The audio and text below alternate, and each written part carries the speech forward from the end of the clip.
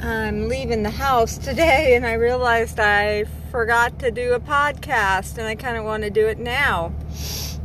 It is cold for us, 28, 29, that's cold in the desert. And I felt inspired to talk about an experience I had yesterday. I haven't been to the dentist in many years. My teeth took a journey.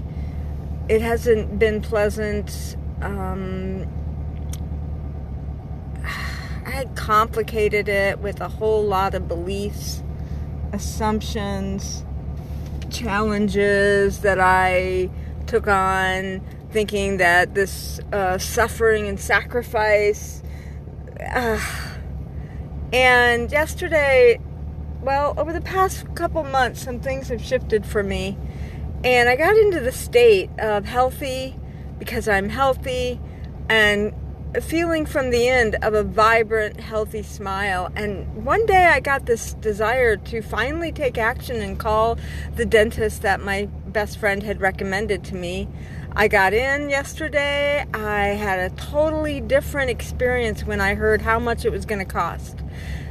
Yeah, it's a lot, you know? But what was most standout for me was that I didn't react in my usual manner. It was a more of, okay, that's what's got to be done. That's what's going to happen. I guess because I got it now that this reality out here, the shadow world out here, is just that. It's consciousness is my only reality. My imagination, I've been desiring and giving life to, living from the end of having a radiantly awesome smile, and it's unfolding. What I also discovered is the cost. I can choose to react to it from a place of, oh my God, that's huge. Yeah.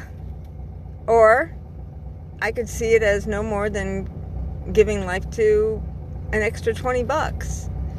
It's all my reaction, my feeling. What am I putting feeling into? What am I, just pouring feeling into? Is it from the state of, panic, I don't have it, what's going to happen, oh no. Or, no, it's done. It's done, and showing up to all the possibilities that will happen for me to experience it.